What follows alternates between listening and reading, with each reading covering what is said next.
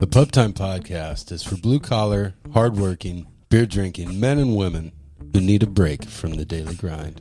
That's right. We talk about beer, sports, hot topic current events, and true crime while mixing in our own brand of dark humor. So sit your ass down and crack a cold one with the boys from Illinois. Buckle up, bitches. It's pub time.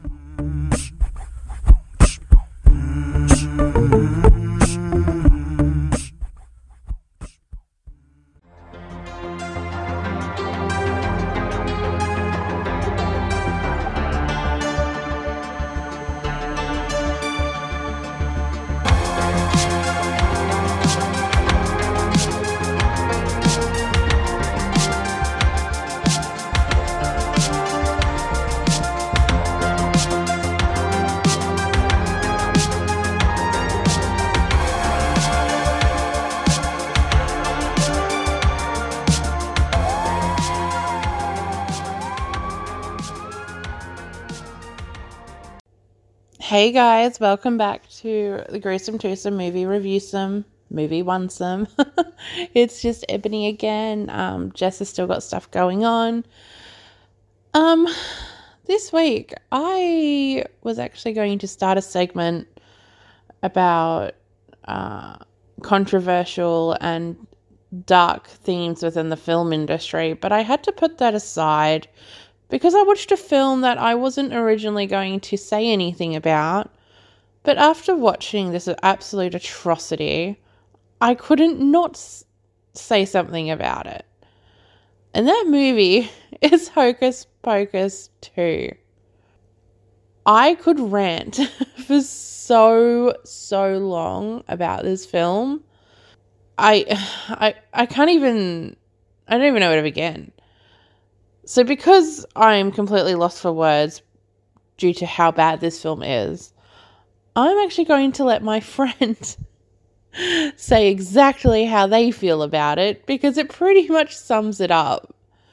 So this is my friend Matt. Listen to what he has to say and you'll get a good gist of how I feel about this film. I'm going to say it. I'm just going to say it. Because I've got the poster on my wall. Hocus Pocus 2 was shit. I don't care what you say. It was shit. And I knew not to get hyped for it. I was a little bit getting hyped, but then I was like, don't do it. Don't do it. It was the biggest cash grab crap. There was no soul or heart to it. It was hollow. I even felt like they were a bit making it like, oh, okay. Yeah. Like, I don't know. It was just not it. Okay? It was not it. The whole... What was that? We waited that long for a fucking Hocus Pocus. I waited that long for a good Hocus Pocus movie. That long, and that's what they gave me. Shame on you, Disney. Shame. You can keep your Hocus Pocus 2. It's not my Hocus Pocus 2. Ah! So, yeah. That's that. 29 years fans of Hocus Pocus have been waiting for a film. That's my entire lifespan. I was born in 1993 when that film came out, the original. That film has been nostalgic for so many people. And I'd like to say that maybe it's the nostalgic goggles that are forcing or that seem to be creating this buzz for this film. But, there's nothing nostalgic about it. I mean, the cardboard cutout moon in the background, I mean, that might be nostalgic to people and going back to kindergarten. What was that? It's literally you see it. It's a cardboard or wooden moon with a fucking torch behind it. I can't. I have no words. Like I said, Matt's pretty much just summed that up perfectly. It is trash. Don't waste your fucking time. I hope you guys have a wonderful fucking day. I don't want to sit here and ramble on for hours. This was a very quick review because I just really wanted to say my piece and move on.